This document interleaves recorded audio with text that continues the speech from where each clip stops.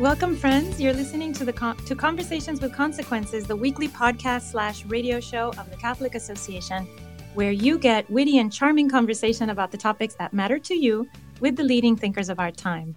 If you're listening on the radio, you're listening at 11 a.m. on Fridays on the Guadalupe Radio Network, and if you're not, you're listening to our podcast for free wherever you get your podcasts. Be sure to subscribe at thecatholicAssociation.org/podcasts or on whatever app you use to listen to podcasts. Today, I'm Dr. Gracie Christie. I didn't introduce myself, and I'm in my studio closet in Miami, and I'm joined from the studio in D.C. by my colleague, the legal from the Catholic Association, Andrea Picciotti-Bayer. Hello, Andrea. Hey, Gracie. It's great to be here again.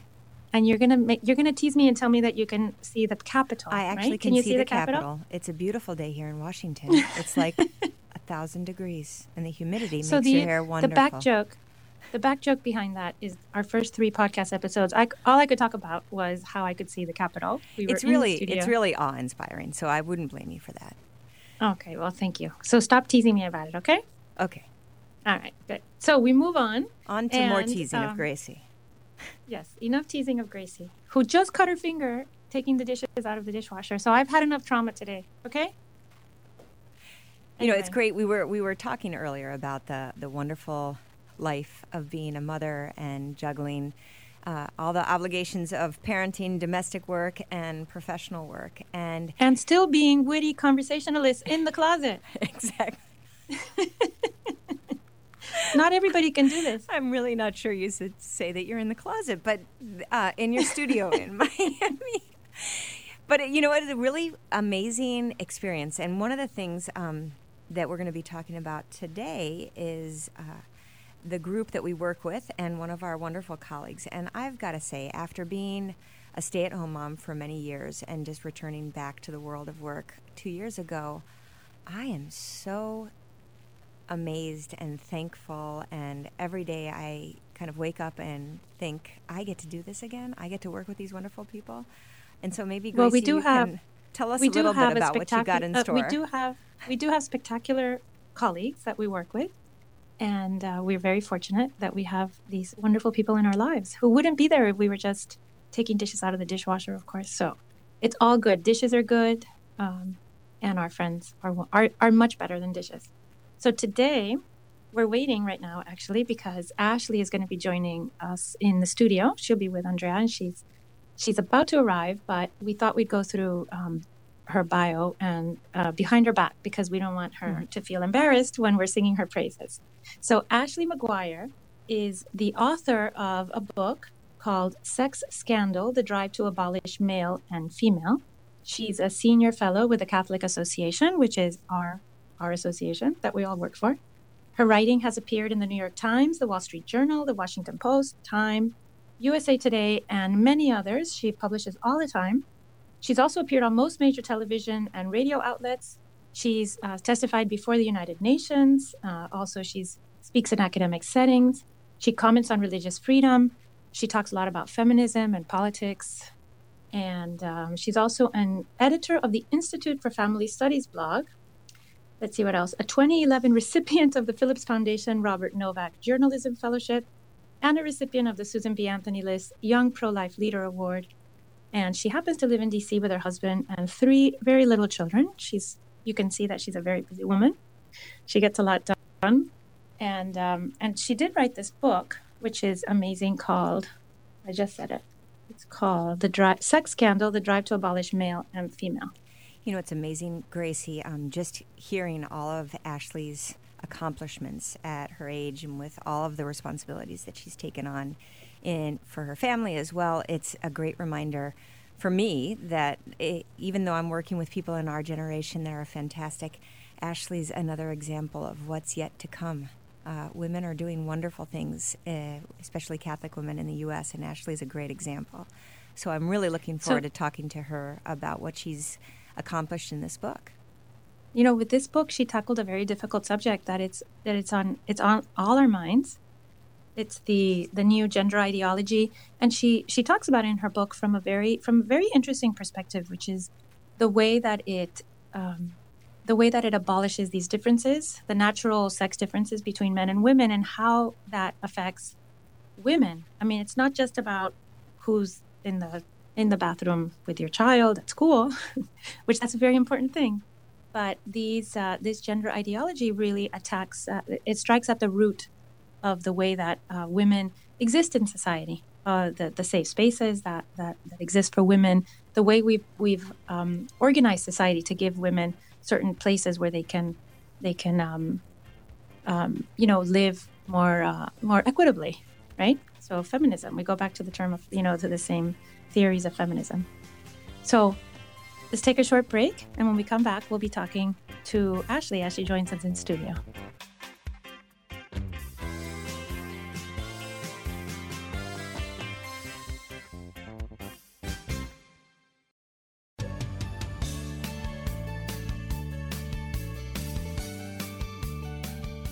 So Ashley's joined us in the studio. Hello, Ashley. We've been talking behind you behind your back. I think your ears must have been burning. Oh, I hope you were nice.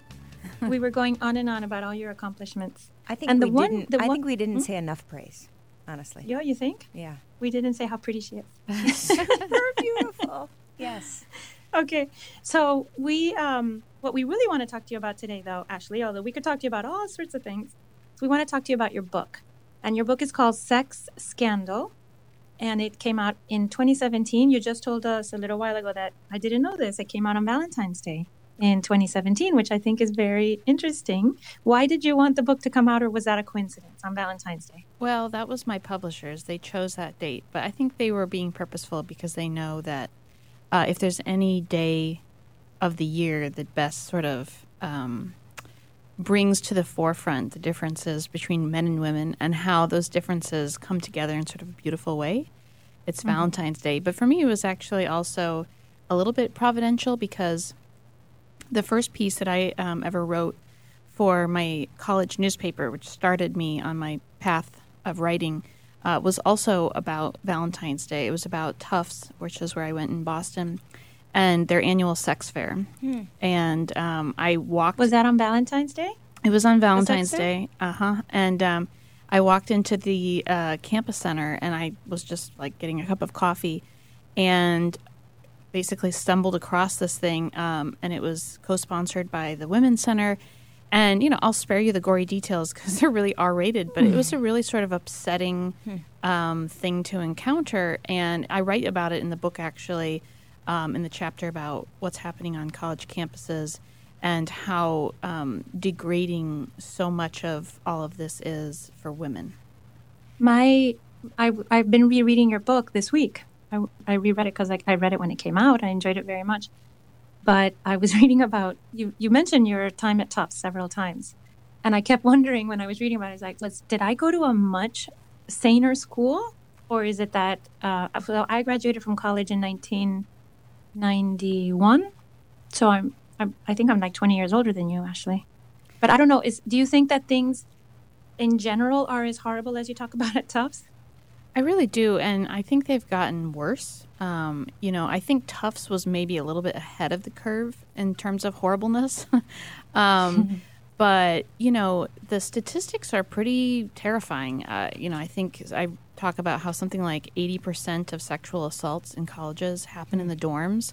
And colleges, instead of sort of working to try to make their environments safer for women, which starts with separating the sexes, a lot of them are sort of rushing full speed ahead to integrate them as much as possible. And I talk about in the book how there's this sort of growing push for letting men and women share dorm rooms. Well, can I say, I'm sorry, Andrea, I know you want to say something, but my 19-year-old's going back as a sophomore to University of Pennsylvania, and he just got his dorm assignment 2 weeks ago, and he's been assigned a 2-bedroom double, like 2 bedrooms sharing a bathroom and with a girl. So he immediately wrote back and said, put me back in the lottery, I want a guy. But so anyway, I'm agreeing with you. Yes, I'm watching it happen to my own child. But what were you going to say, Andrea? No, I was going to say, Gracie, your instincts to kind of go back in time and think about when we were in college and then look forward and look at where our kids, whether they're in college or heading to college soon, is a really important insight and something that a lot of us are kind of seeing. You know, wow, things weren't like that in my day, and oh my gosh, what are things going to be like for my kids? I wanted to, when I was reading the book, Ashley, when I first got it, and again in preparation, I was remembering that I didn't understand terminology, and I still really don't. But your book is very helpful to explain a little bit about the terminology around sex and gender as we understand, as it's being discussed, as far as because describing that's very a human confusing. person. And Everyone's very confused about what's sex, what's gender. So tell us, Ashley, explain to us. Explain to us. Well, it's very true. And, I think it was George Orwell who said, you control language, you control the debate. And so this getting the language right is essential to helping us win this debate. And I was surprised, my own mother, who has a law degree and practiced law, when she heard I was writing this book and we were talking about the terminology, she was like, oh, gender is your biological, whether you're male or female. Sex is, sort of the social components of things. And I was like, no, it's actually the opposite. And I was surprised that even she didn't know that. But no, sex, as I stopped keeping track after the 75th radio interview. So I got asked this question a lot of times with very little time to answer the question. I finally honed down the definition to this. Sex means something, gender means nothing. Sex means whether you are a male or a female, and there's really two things that go into that, your genitalia and your chromosomes. Full stop, the end. Any medical textbook will spell this out. You know this, Gracie, you went to medical school. There's no dispute over the definition, the medical definition of sex. And no scientific quibble on this. Right. Gender is who knows. I mean, there's sort of gender theorists can't even agree amongst themselves what it means. Is it fluid? Is it not? Is it a spectrum? Is it not? Is it polar? Is it not? Facebook tried putting out like 50 genders and they got hammered because it wasn't enough. And they eventually had to just abandon the whole experiment and say, okay, just here's a blank line. You wrote in your book, I don't know if it was a quote. I can't remember if it was a quote. You said, if there are 7 billion people in the planet, then there are 7 billion genders. Was that a quote from you or from someone else? No, that was from a sort of a social theorist who is on the extreme end of, gender is pretty much a meaningless construct. But it's very relevant because the whole idea, well, first of all, it's essential to to understanding what's happening right now. Which is there is a concerted legal push to replace the word sex in the law with gender. And that is what sort of this started with the Obama administration when they sent out a letter to colleges saying that, if you discriminate on the basis of gender, you can be stripped of your funding, et cetera, et cetera. But it started back sort of a second wave feminists who started to try to make the argument that our maleness and femaleness are basically socialized constructs. And certainly there's an aspect to each culture where maleness and femaleness differs. But there are some, 95% of it is scientific and is sort of... And Ashley, the feminists, the reason they were trying to do that is because they were fighting against the stereotypes that kept women from, for instance, being a doctor, right? No, or being sure. a lawyer. Sure. So there were stereotypes, and they were like, no, this, whether you're a male or female is just something that's imposed upon you. And those stereotypes society. are still there today. My daughter, I took her to Target yesterday to buy a birthday present, and she wanted to buy Barbies. And I was like, sorry, we're not buying Barbies because I don't like the stereotype portrayed in a Barbie. But that doesn't mean that you completely throw the baby out with the bathwater and say there's no such thing as male or female. And that's just because you don't like the way the female body is portrayed in a Barbie doll to a little girl. Mm-hmm. Ashley, you touch upon something about the importance of kind of equal opportunities when properly understood and equal treatment, but recognizing the differences between men and women. And one of the things I most enjoyed about your book was your appreciation of the uniqueness of woman and the special qualities that we have. And there's this great line just in the very introduction where you say that sex should be a source of potential and the starting point for true equality. And I think that that's going back to this, the starting place. All of this should be to recognize our potential, but not to confuse it and also put women in an inferior position, which it seems like the push for gender replacing sex is a dangerous thing for women. Because Andrea, I think when I think what you're trying to get at, and that I also read that line and it caught my attention just last night. I read it, but that when we erase the sex difference, we talk about erasing the sex differences to make people equal, the men and women equal. But I think what we're doing is we're making women to be more like men, and to abandon all the things that make us distinctively feminine, that bring us joy, and where we are naturally ourselves.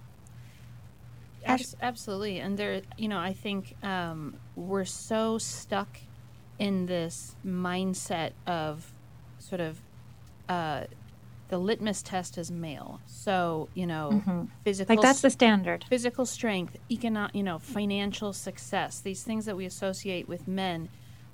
Sexual freedom. And even, this whole debate about why aren't women more doctors and so many women are nurses, and women gravitate towards these professions like teaching and nursing.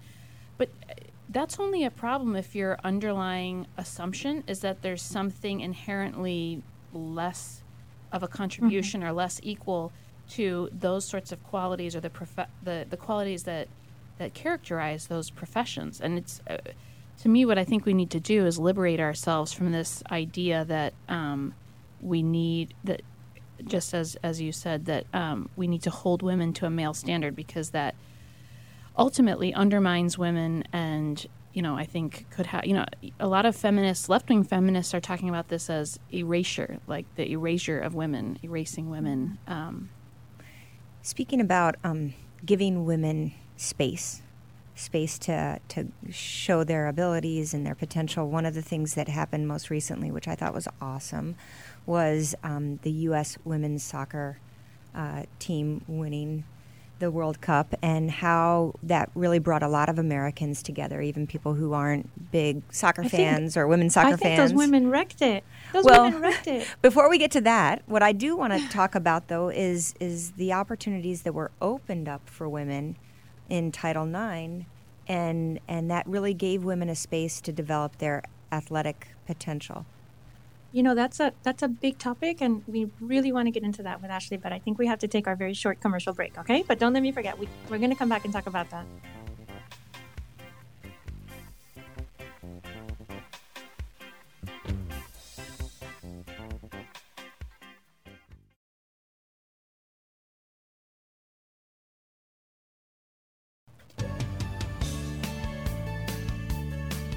Welcome back to Conversations with Consequences. I'm Dr. Gracie Christie, and this is the podcast and radio show of the Catholic Association. I am with my two colleagues today, with Andrea Picciotti-Bayer, she's our legal advisor, and also with Ashley McGuire, who is talking to us about her book, Sex Scandal. And this book came out in 2017, and I feel like every day that goes by, the book is more timely and more necessary, because it explains in a way anybody can understand. And with lots of, what I like about the book is it has a lot of pop cultural references and a lot of references to things that are actually happening. And it's not all about philosophy and sort of the big background ideas. It's full of real-time issues that are confronting everybody today as we go out into the world. So before our break, Andrea was just asking a question. Maybe you could re-ask it, Andrea, because I think we really need to spend a little time on this issue. Well, there are a lot of areas in life in which recognizing the differences between men and women and boys and girls plays out in a beautiful way, and allows boys to really flourish and girls to flourish and men and women to flourish. And one area that I think is great is giving women and girls equal opportunities, especially as it plays out in academics and in sports. And I was wondering, Ashley, we had spoken before about kind of how some of the recent trends may undermine the gains that women have realized in opening up those spaces. Yeah, well, I agree with you that I agree with both of you on the women's soccer. I agree that the women ruined it with their sort of lack of gratitude for their country. But I will say and their potty mouths. Yeah, but their triumph was a good example of how women's sports has been very empowering to women. And moments like that, little girls see that and think, I can do that. And in general, the opportunities of sports that were opened up to women in the past several decades have created a lot of, financial opportunities, scholarships. And so, the woman who is considered sort of the author of Title IX said that what it did for women's sports was, one of the biggest gains that Title IX did. And the purpose was to create opportunities for women where they weren't. So not to create sort of a sex-blind culture, but if there was if a college had money, they had to show that they were putting equal resources towards, if they had a swim team, towards a men's swim team and a girls' swim team. And what's happening now, and I was shocked when I did the research for my book, I felt like I had to kind of read and reread it because I couldn't believe this was happening, was that men were taking advantage of Title IX and saying, you actually can't discriminate on the basis of sex under the law. And by that, they meant actually make a distinction between male and female. Therefore, I get to compete on your team. And these men, these boys, were competing against girls in their own sports, breaking their records, taking their scholarships, taking their titles. And it's happening. I feel like every day now I read a different story about this happening. I just read today in the Wall Street Journal a runner speaking out. She said she was one of the only ones who was willing to speak out because the other girls are so afraid of retaliation, which Title IX is also supposed to protect them against.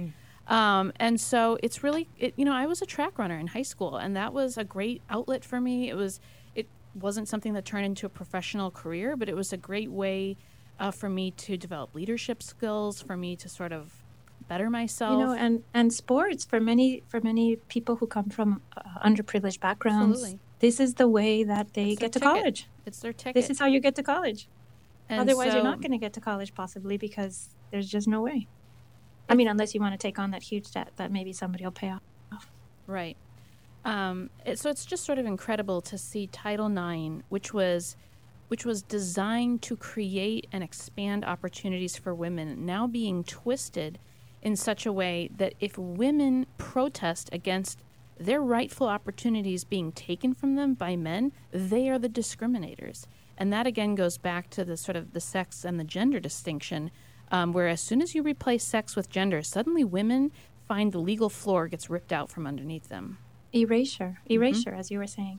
What when these men, these boys go and they compete on the girls' team, do you think most of them or all of them, I've always wondered about this, and you've done a lot of research on this, do you think that these males really believe that they're women or really feel that they're women trapped in a man's body, or do you think many of them or some of them are taking advantage of a situation so they can dominate the field? I mean, my research was almost entirely on just men who self-identify as men, boys who self-identify as boys. There was a boy who wanted to swim during the winter season. There was no boys swim offered during the winter season, so he swam on the girls' team. And he broke the girls' state records with a time that wouldn't have even qualified him for the men's. No. Yeah. Ashley, one of the things that I was interested in is your thoughts. Since your book was published, the Me Too movement kind of roared its head. And in many ways, it had a lot of good things, right? Identifying horrible people for the abuse that they inflicted on many women. But it also brought a lot of confusion to the conversation about sex differences and particular vulnerability that women have when confronted with men in kind of highly charged sexual environments. And since the book came out, what additional thoughts do you have in light of Me Too as kind of how this came about and what blurring sex differences did to make women more and more vulnerable to these kinds of horrific abuse? Well, in my book, I write about Harvey Weinstein, and at the time, I just wrote about him as this unnamed Hollywood bigwig producer that apparently everybody knew about, but it was sort of unnamed. So when the story broke, I was like, why is this news? I thought everybody knew this. And I was like, oh, right. They didn't know who, or his name wasn't out there. So it's, I think Me Too has pushed the conversation forward in terms of, is this a sort of reckoning for the sexual revolution? But I've been a little disappointed, to be honest, at how sort of little good has come out of that. I'll give an example. I just saw the governor of I can't remember which state it is. They're writing all these negative stories about him because he doesn't want to have a meeting alone with a female reporter in a room, and it brought back up the Mike Pence thing. And you don't have to subscribe to the Mike Pence philosophy to at least recognize that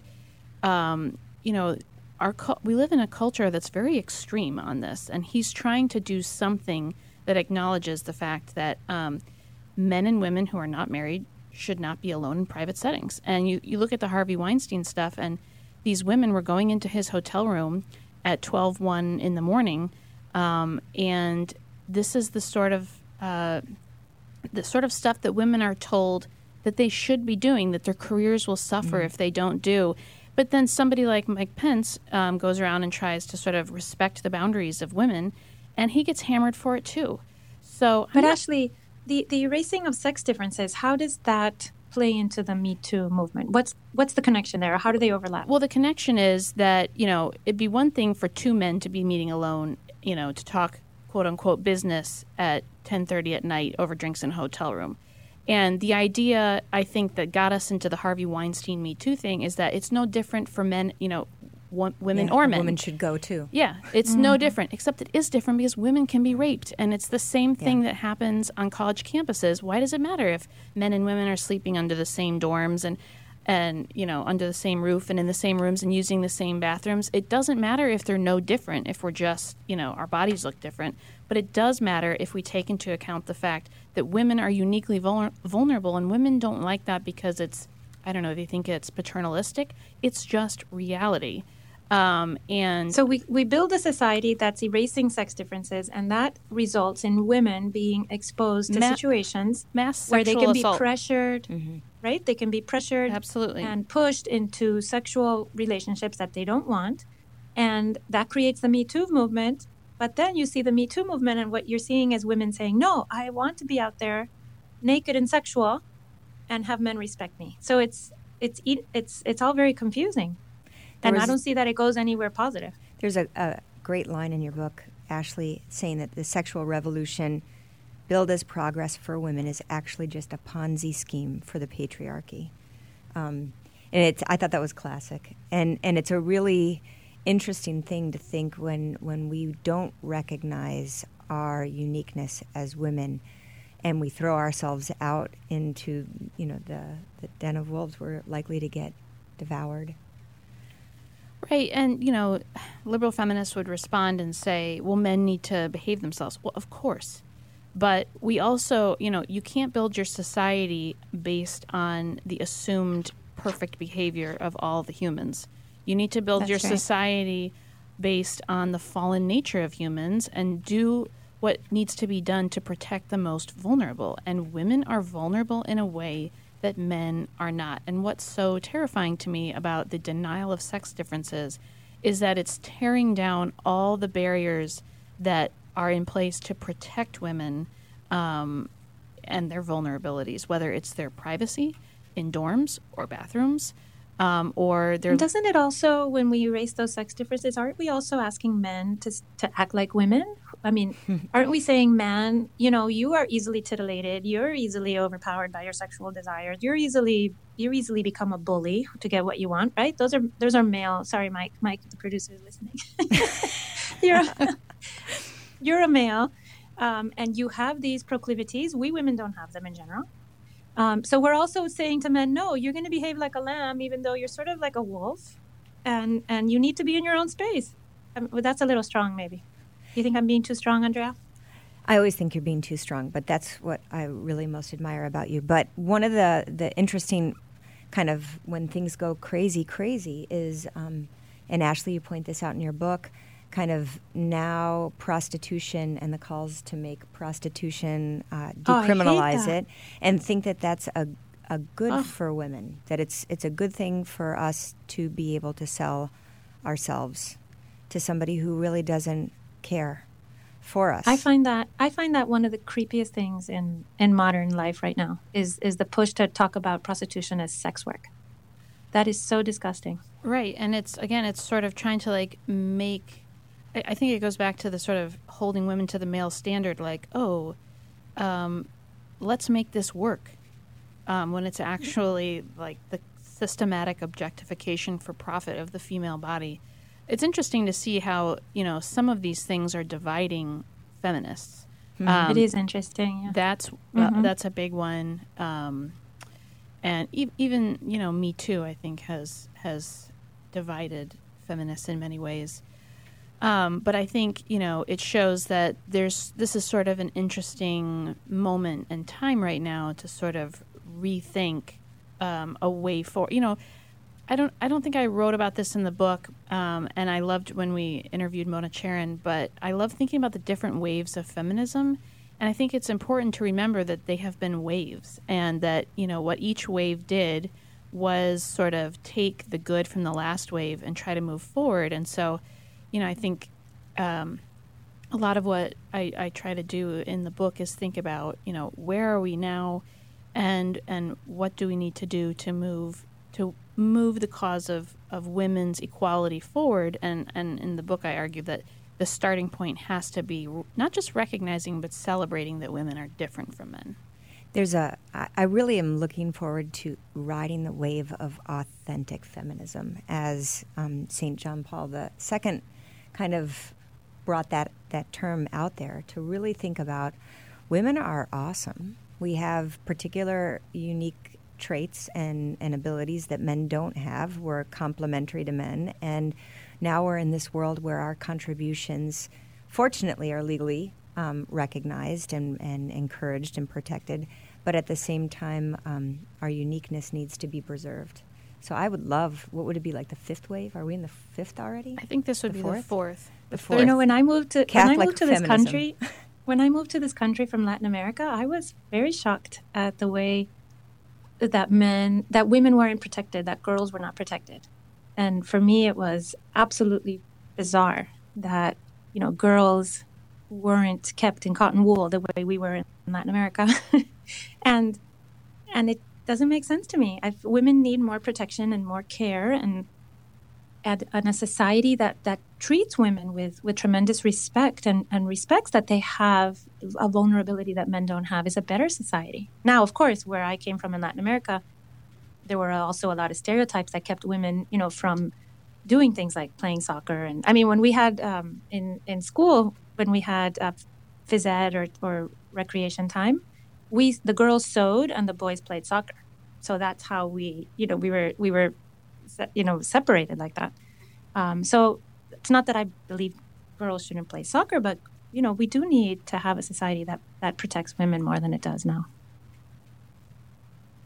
So I was wondering, Ashley, you mentioned before some of the work that was done during the prior administration, the Dear Colleague letters, and the current administration has pulled those.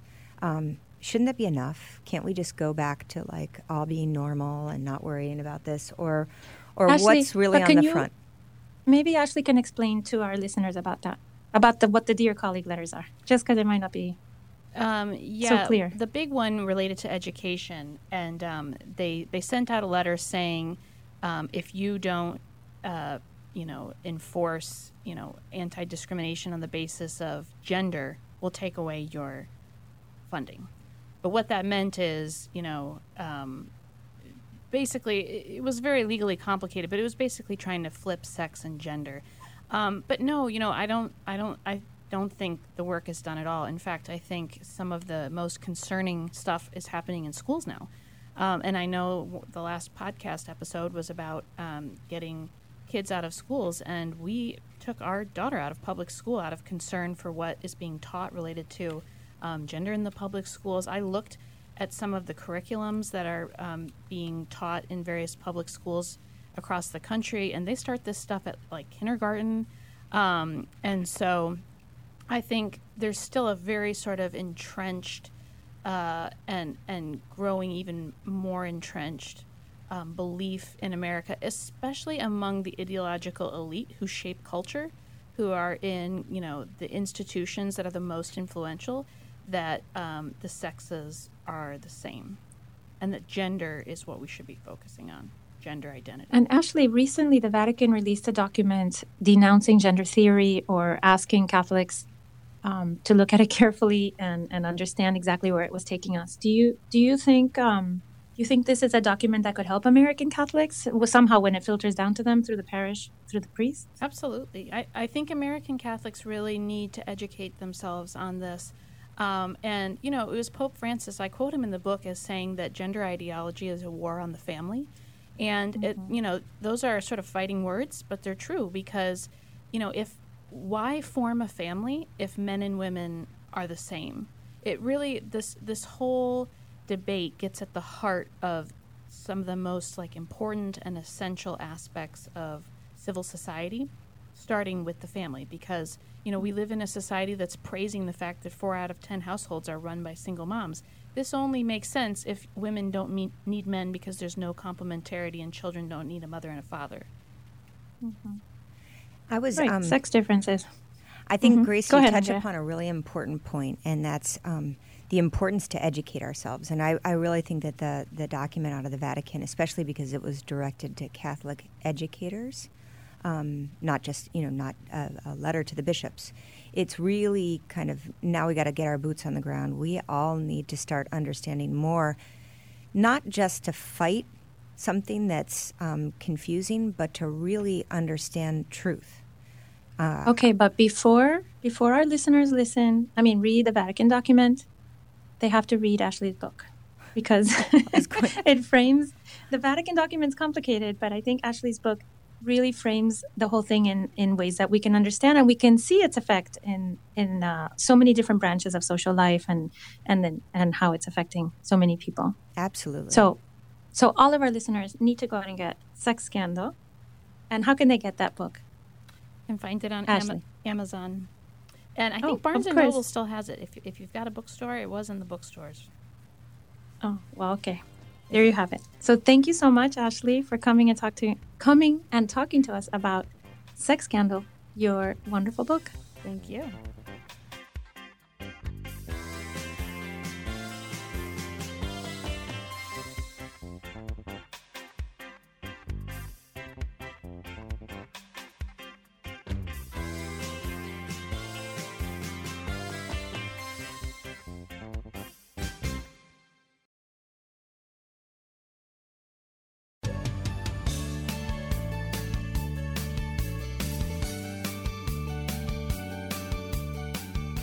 Every morning, the Catholic Association reviews all the latest news and sends our subscribers a carefully curated collection of the most important news of the day.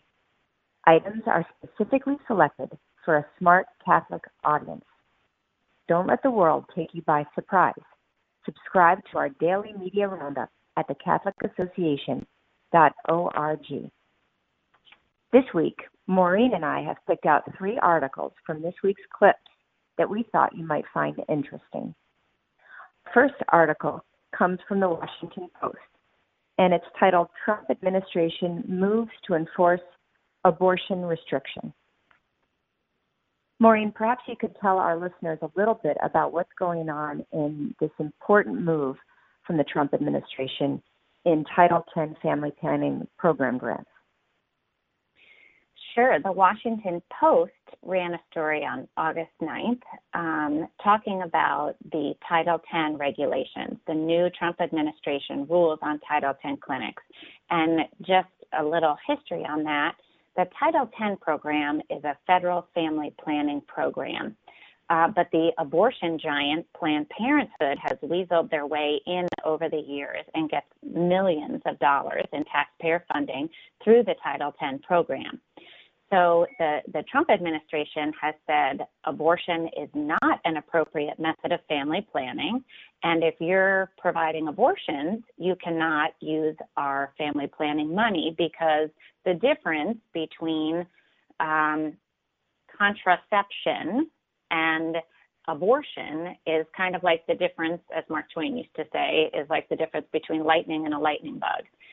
So Title X is a family planning program, and the Trump administration has said if you're a Title X recipient, you cannot be providing abortions. So this is sort of a big Donnybrook over millions of dollars in taxpayer funding. And this news story is basically saying, okay, Title X clinics, you have another week or so to tell us how you're planning on complying with these new rules, and you have another month or so to start implementing these new rules.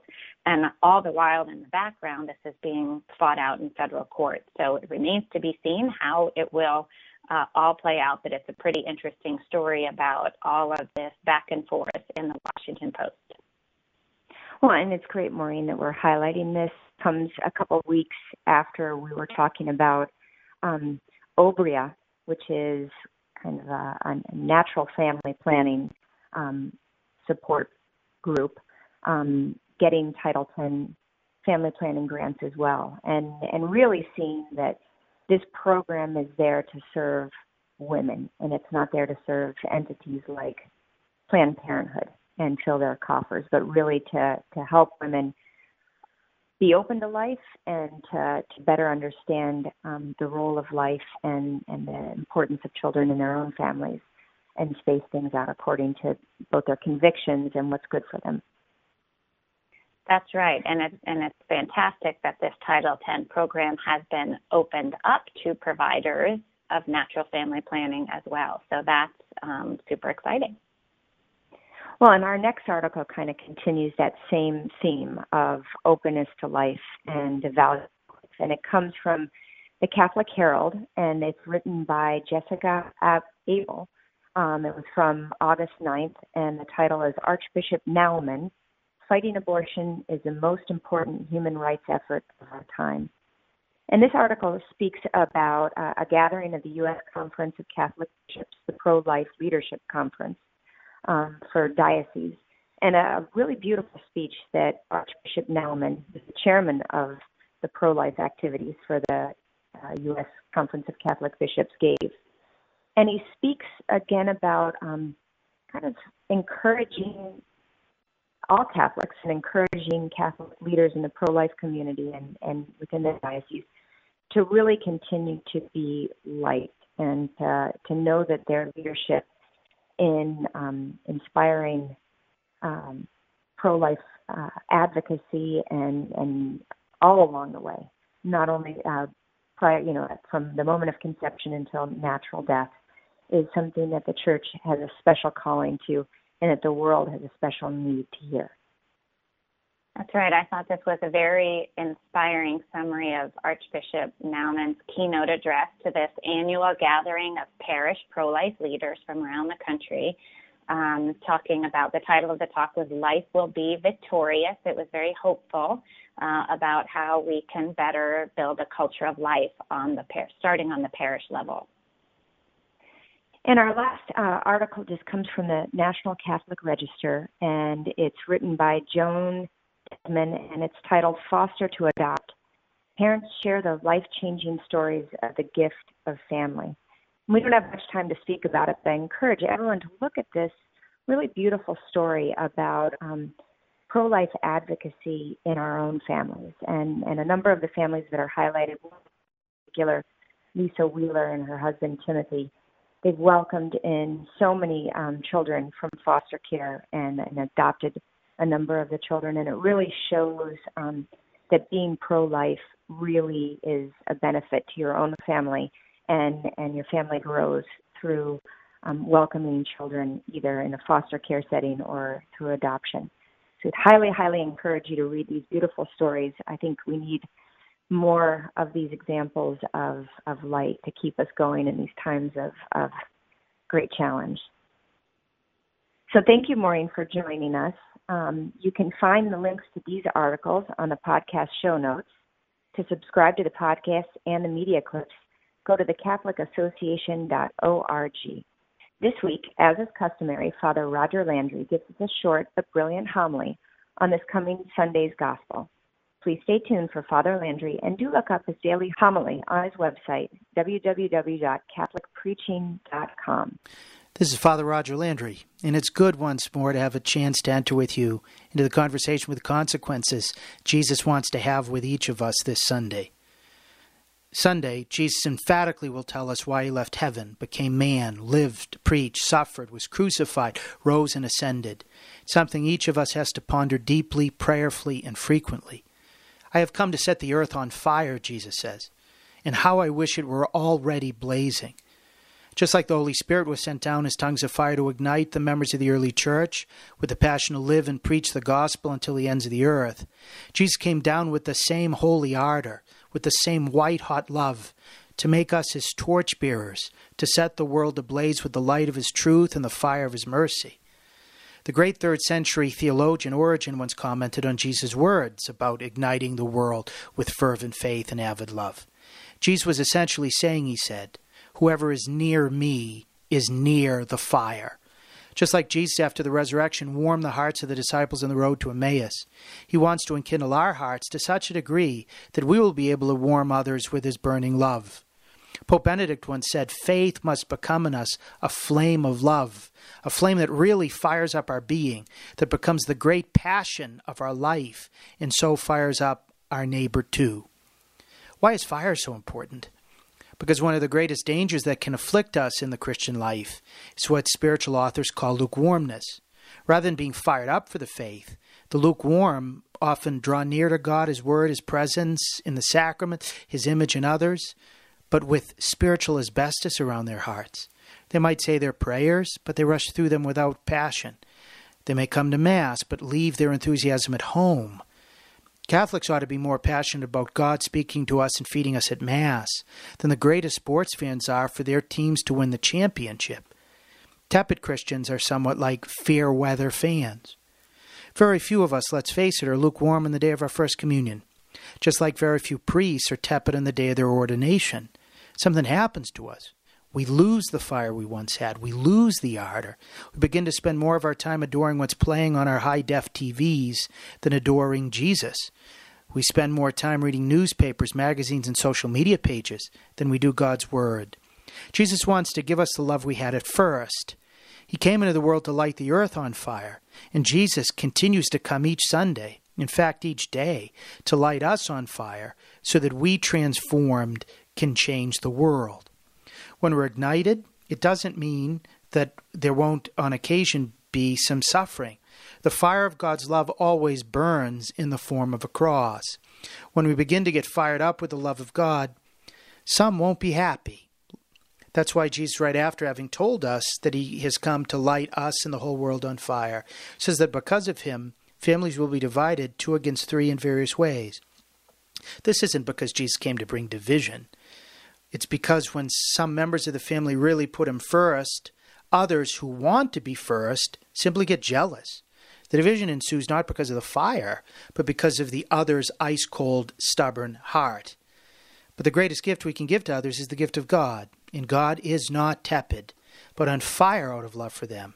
When our fire translates into compassion, patience, reverence, encouragement, and forgiveness, over the course of time we'll see what so many Christians have rejoiced to see before us, that God's fire in us can and will not only set alight our lukewarm family members and friends, but can melt even the most stony of hearts.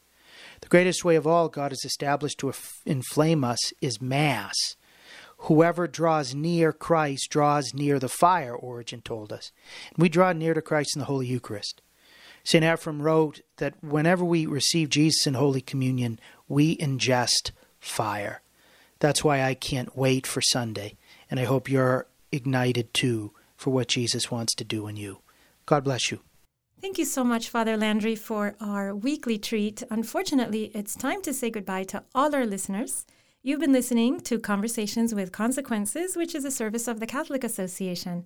I'm your host, Dr. Gracie Christie, and I was joined today by my dear colleague, Ashley McGuire. and we were really glad to have you. Be sure to subscribe to the podcast of our show wherever you get your podcasts. You can go to thecatholicassociation.org/podcasts. Tell all your friends about us, or join us next week on our radio show, 11 a.m. on the Guadalupe Radio Network. Goodbye, friends.